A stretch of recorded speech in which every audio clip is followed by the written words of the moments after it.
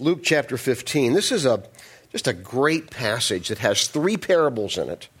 I know, I say that all the time, don't I? This is a great passage. Well, I mean, it is. It's all great.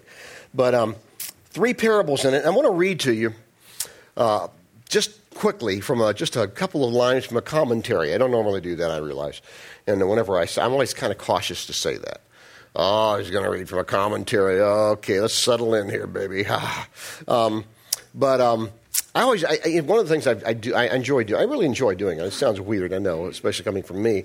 But I do enjoy reading Bible commentaries. One of the things I learned many, many years ago in school when I was studying for the ministry was one of my professors used to always say, hermeneutics, that's the mechanics of interpreting the Bible and so forth.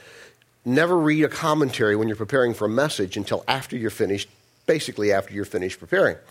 Because that way you can approach the text, the Bible, with some freshness and not be biased in terms of your view. Now, I've done this long enough that it's pretty hard for me now to go to the Bible and not remember somewhere in the back of my mind some commentary that I read about it. But I got this new commentary the other day. I have this software program. It's really cool. And it's called Logos, and it has all kinds of Bible commentaries. There's, like 20 different translations in the Greek and the Hebrew, which I don't read anymore. But I look at it and try to feel smart. And I'm such a sucker because, it comes across, how you have some programs and it pop up every so often and say you can buy such and such library for $49.99. You get all of Chesterton's, or for $99.99 you get this commentary. Never heard of this commentary. But I have this philosophy in life. If 2 are good, 4 are better. 4 are good, 8 are better. I just kind of, how I just think that way. So I thought, I always need another commentary. Never heard of it. And I read this. I'd already used a couple of these words that are in here. You'll hear that in a couple of minutes. And it just set the tone, I thought, for this chapter. All right? Kind of a long introduction, but here it is. Cornerstone Biblical Commentary says this: the three parables presented in Luke 15 concentrate on the same theme. The peril, you're going to hear that word in a moment, the peril of being lost and the joy of being found. This motif appears in the parable of the lost sheep. That's the first one we'll see. The parable of the lost coin. That's the second one we'll see. And the parable of the lost sons. That's the third one we'll see. I'm going to come back to that. Just put some of those words in the back of your mind just for a moment. We're going to come back to it. I want to just set the scene for you, all right? Now, here we are. Luke chapter 15. Jesus is talking, the religious people, the Pharisees, the religious leaders, once again are giving him a hard time about something. And watch how he responds, all right? Luke chapter 15, verse 1. Tax collectors and other notorious sinners. Tax collectors were bad people in this economy, okay, in this age. And if you work for the IRS, I hope you won't be offended. That's not what he's talking about. In this case, they were just crooked because they would make their livelihood off of how much they could overtax you. So they were just, being a tax collector was sort of like a synonym for basically just a crook. Or a politician. No, I didn't say that. Anyway, if you're a politician here, I didn't mean that, okay? So here we go. Tax collectors and other notorious sinners often came to listen to Jesus teach. This made the Pharisees and teachers of religious law complain that he was associating with such sinful people, even eating with them. Not trying to compare myself to Jesus because I'm not even close, but from time to time throughout my years as a pastor, there have been a few occasions where those quote-unquote religious people, every church has them. I try to cuss every now and then to eliminate them out of here, but anyway, works pretty good too. Somebody comes after me, I can't believe you said that word. I'm like, yeah, you don't want to come here, do you? Yeah. Anyway, there are these religious people, and they would so often say, this has just happened to me a few times. But, well, you hang out with some questionable people sometimes. And actually, one time in one church, I got the board really chastised me. And the people were really not. I mean, they were somewhat famous, but they were known for running pretty wild. They didn't with me. I want you to know that. But I say, yeah, those are my peeps, man. That's where I'm comfortable. I'm more comfortable with them than I am you. What does that say? Okay. Anyway, I mean, Jesus had that. I mean, in a much greater way than me. Jesus had that. And he would hang out with some of these people. And the religious people would say, who are these people you're eating and drinking with? Well, here's how Jesus answered them, by telling them 3 stories, beginning in verse 3. So Jesus told them this story. If a man has 100 sheep and one of them gets lost, what will he do? Won't he leave the 99 others in the wilderness and go to search for the one that is lost until he finds it? And when he has found it, he will joyfully carry it home on his shoulders. When he arrives, he will call together his friends and his neighbors, saying, rejoice with me, because I found my lost sheep. In the same way, there is more joy in heaven over one lost sinner who repents and returns to God than over 99 others who are righteous and haven't strayed away. It isn't that the 99 aren't important to Christ, but the one is just as important as the 99. There's an old story, and I've told it before, but I'll tell it again. Get used to it. I turned 60 last month, 2 months ago. Anyway, the difference is I know what I told him. A kid walking along the shore. There had been some kind of a storm, and all these starfish had been washed up on the beach, and just hundreds of them. And he's walking along, and he's just walking along, throwing them out into the water, and picking up and throwing it back out into the water. And some cynical guy comes along, probably from New Jersey, and he says to him, "What are you doing, kid?" And the kid says, "Well, I'm just throwing these starfish back into the ocean so they don't die." And the guy says, "Well, why does that matter? Look how many hundreds there are. You can't do all of them." And the kid picked it up and threw it back out into the ocean and said, "Well, it matters to that one. Just that one." I often think that's how Jesus is. 99, and there's one. It matters. Jesus cares about the one.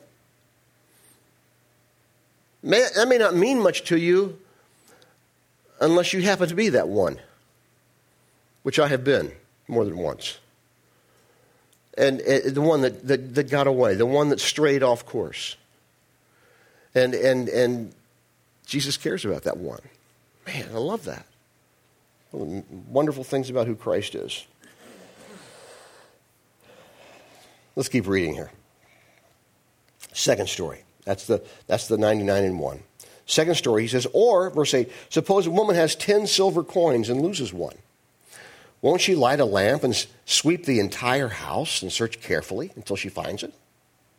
And when she finds it, she will call in her friends and neighbors and say, rejoice with me because I found my lost coin. In the same way, there is joy in the presence of God's angels when even one sinner repents. He says that again. Right? So he's just going through this whole thing, telling these religious people, yeah, you don't like some of the people I hang out with. They matter. They matter. Third illustration that he gives is about, and maybe this is one that maybe you have heard a little bit about, and I've talked about it a few times. To illustrate the point further, verse 11, Jesus told them this story. A man had 2 sons. The younger son told his father, I want my share of your estate now before you die. So his father agreed to divide his wealth between his sons. A few days later, his younger son packed up his belongings, moved to a distant land, and there he wasted all his money in wild living. About the time his money ran out, a great famine swept over the land, and he began to starve. He persuaded a local farmer to hire him, and the man sent him into his fields to feed the pigs. The young man became so hungry that even the pods he was feeding to the pigs looked good to him, but no one gave him anything. So, he's literally gone from the penthouse to the outhouse. I mean, literally, right? That's what's happened here. Verse 17, when he finally came to his senses, he said to himself, at home even the hired servants have food enough to spare.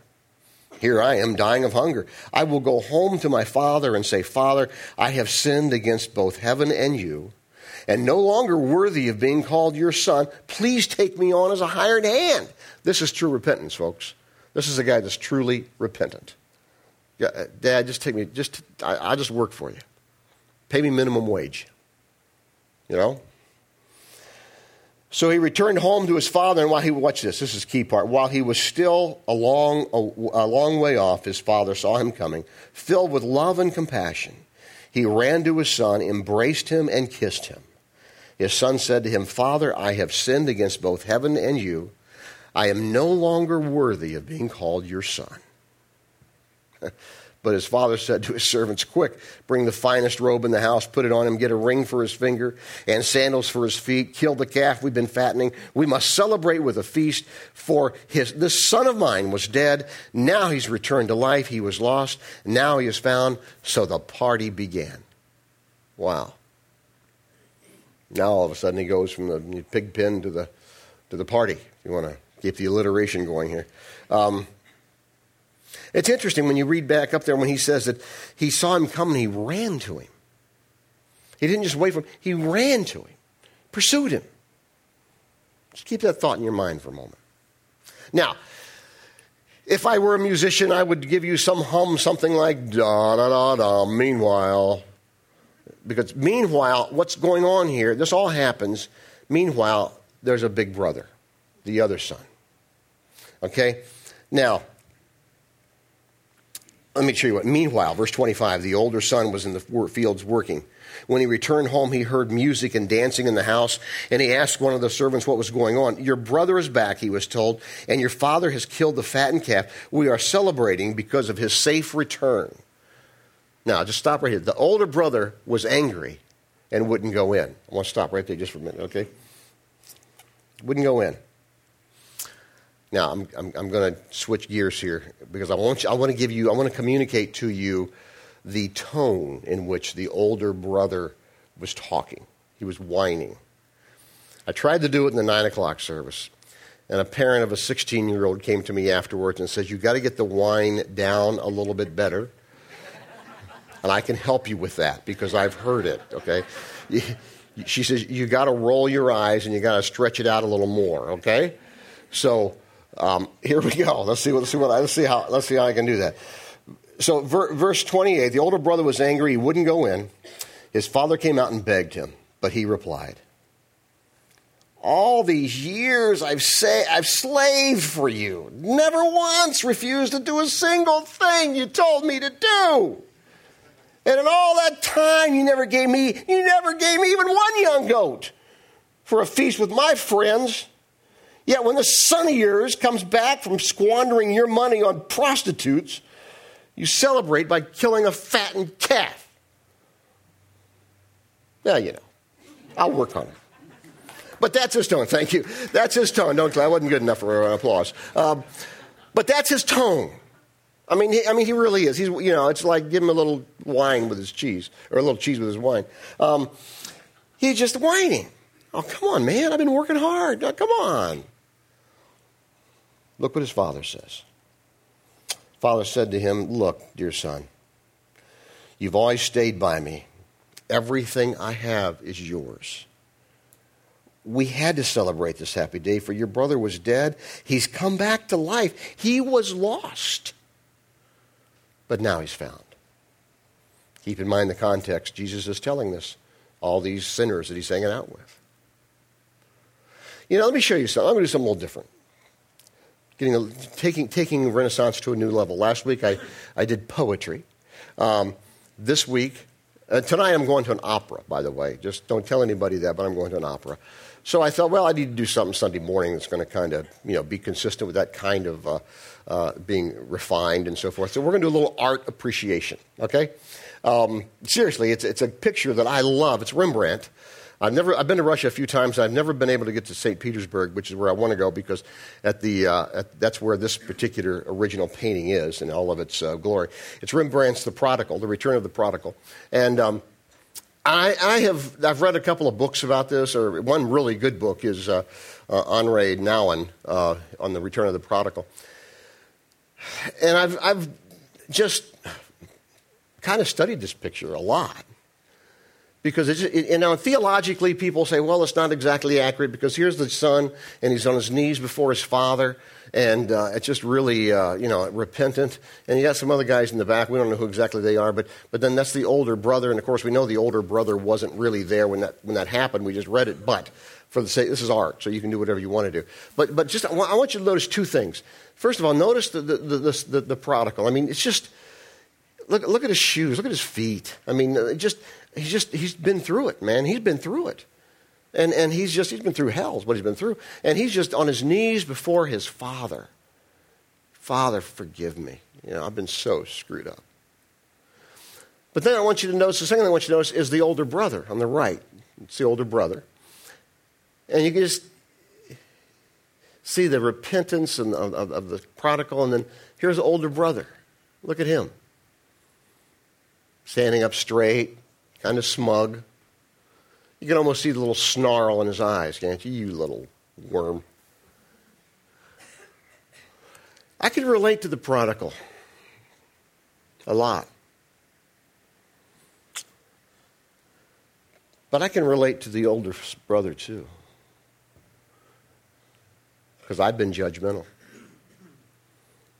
Stiff. What's wrong with you, you little worm? I've had that attitude, haven't you? See, I read something to you that was really important a moment ago when I started. That commentary I was telling you about, that I had too long of an introduction to. I have never seen, I read this last night, 11:57 p.m. I noted the time as I was laying down and just to read this because I like to read commentaries and it's so much better than Ambien. And put you to sleep.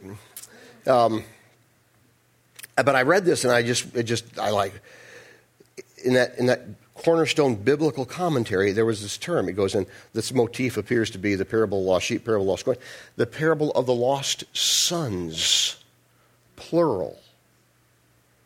I've never seen that before in print. In 30 bunch of years of studying the Bible and being fairly serious about this. Never seen that before. Lost sons. That is the truth. It was both of them. One was clearly a wretch. The other was just as much of a wretch because he was this judgmental little dirtball. And you know what? If we're honest, we've been in both, haven't we? Here's the thing about this, the lost soul, and I want to talk about that and just very quickly talk about I call it the saga of the lost soul. Here's the thing about a lost soul. It's an equal opportunity thing. Because there are lost souls who come and they've been far from God and they have no faith and never claim to have any faith. We have people like that here every week, and I'm privileged to have them here. But that lost soul comes then to Christ and says, Lord, here I am, this wretch, desperately in need of what you did for me, and I'm trusting right now in the fact that you suffered and you died and you went to the cross and died and rose again from the dead, and you did that for me. And I want to just put my faith in you right now. That's one kind of lost soul. We have those here. Then we have the other kind of a lost soul. I did that a long, long time ago when I came to Christ. But since then, there have been other times in my life when I've been the lost soul. Lost my way. Wandered a little too far off the path. Usually out of just plain unadulterated selfishness. Sometimes I had other reasons I could use, but it still came back to selfishness. You see, and that too, it's funny. It's the Beatles, if you're familiar with what they called when they were really big, they had what they called the Lost Weekend, and really the Lost Weekend was like a year and a half, where they just sort of disappeared. And John went on some sort of a tear, and I don't know what all happened, but I've read about the Lost Weekend, which was something like a year and a half. Well, a few of us have had some lost weekends. And it wasn't necessarily because we were drunk somewhere. That we may have been. Maybe it had nothing to do with alcohol. Maybe just wandering and lost your way. And the point here is the saga of a lost soul is whether that means you're a lost soul for the first time coming to Christ, or you're the lost soul who's been a follower of Christ and you lost your way somewhere. Either one, you are equally valuable and as welcome to God as you were from the very beginning. Just three very quick things. We talk about the saga of the lost soul. And I've already talked about the problem of a lost soul. Just the fact that it happens to all of us, wherever we are in life, that despair, that sometimes disappointment, that disenchantment, sometimes that depression that might come with being a lost soul. And then maybe it's not clinical depression, maybe it's something less than that, or maybe it might lead to clinical depression. Sometimes it does. That's just the problem of a lost soul. The peril of a lost soul is basically just that. I mean, basically, the peril of the lost soul is it just sucks. Sorry, there's no other way to describe it. It just really, really stinks, and it has a feeling sometimes of apathy. Sometimes it has a feeling of isolation, loneliness, feeling alone when maybe you're really not. But the peril is just that it just really stinks. And people can sink into deep-seated depression, and all kinds of psychoses, and even less serious, but equally sucky things like boredom, mediocrity, humdrum living. God never intended you to live that way. He never did. We go there sometimes, but he never intended that. So when we talk about, the peril and the problem of the lost soul, it can just be despair. Feeling like God's a million miles away. But then I don't want you to miss the problem. The promise. The promise of a lost soul. We've seen the problem, we've seen the peril, but I don't want you to miss the promise of the lost soul. What's the promise? The promise is God will find us. When Stephanie, our youngest, was in sports, she started playing volleyball in 7th grade. And we lived in Colorado at the time, Vail, Colorado at the time. And a lot of you people sometimes complain about, you had to drive to, you had to drive to Bedminster for your kids' games. Or I had to drive over all the way to Westfield, or I had to drive to North Caldwell. I'm like, are you freaking kidding me? We would have to drive in 7th grade. And in high school, it only got worse. We would have to drive from Vail, if you know where Vail is, 2 hours west of Denver. We would have to drive to Rangeley, which is almost to Utah, Or we'd have to drive to Gunnison. Gunnison, 6-hour drive from Vail. 6 hours for junior high sports. So don't whine at me. No, don't whine at me about your kids' sports, all right? Because you're not going to get any sympathy at all. All right, I'm going to put my arm around you and say, you don't know squat, okay? But anyway, I'm half kidding about that, although I'm not kidding about that. When you're in Colorado, you have to drive a long ways for kids' sports and so forth. And I remember in 7th grade one time, Stephanie had to go, and of course in 7th grade they put them in these out-of-the-way gyms.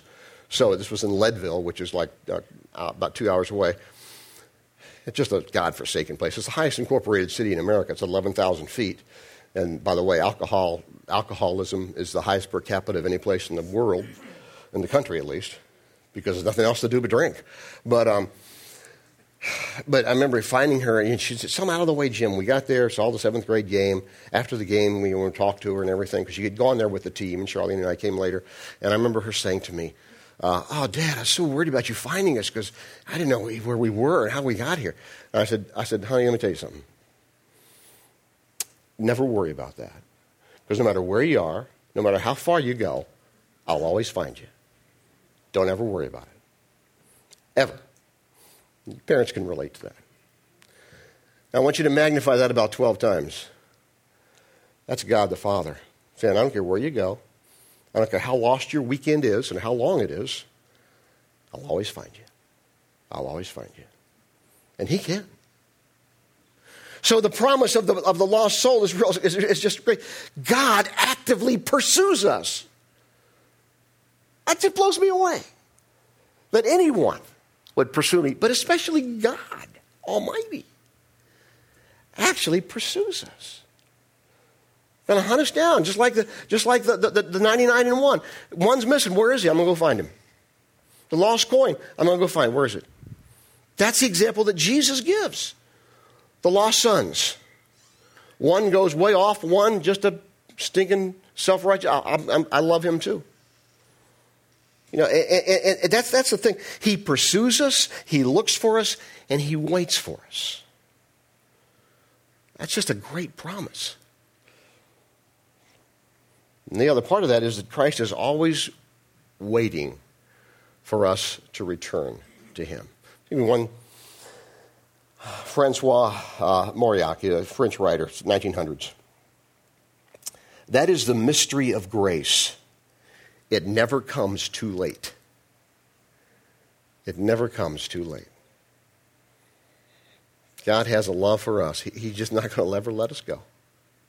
Not going to ever let us go. Let me pray. I'm going to get the band to come back up. Stephen, the guys, come on up, guys. And as they get ready, let's just pray for a minute. Lord God, we are so thankful that we have the opportunity and the ability to stop, reflect, and just think, meditate, dwell on these incredible truths. These truths that you love us so much that if there's 99 of us, if there's 100 of us, and 99 of us are there, and one of us loses our way, you're coming after us. And that and that when we really do go on our own and really do screw it up, not only will you wait on us, but you'll come to meet us when we're ready to come to you. Lord God, we are so thankful for that, and we thank you for your love and for your grace and for your incredible ability to pursue us, and that Jesus loves us that much. Lord, we thank you that you have a love for us that just will never, ever let us go. Never let us go. We thank you in Jesus' name. Amen.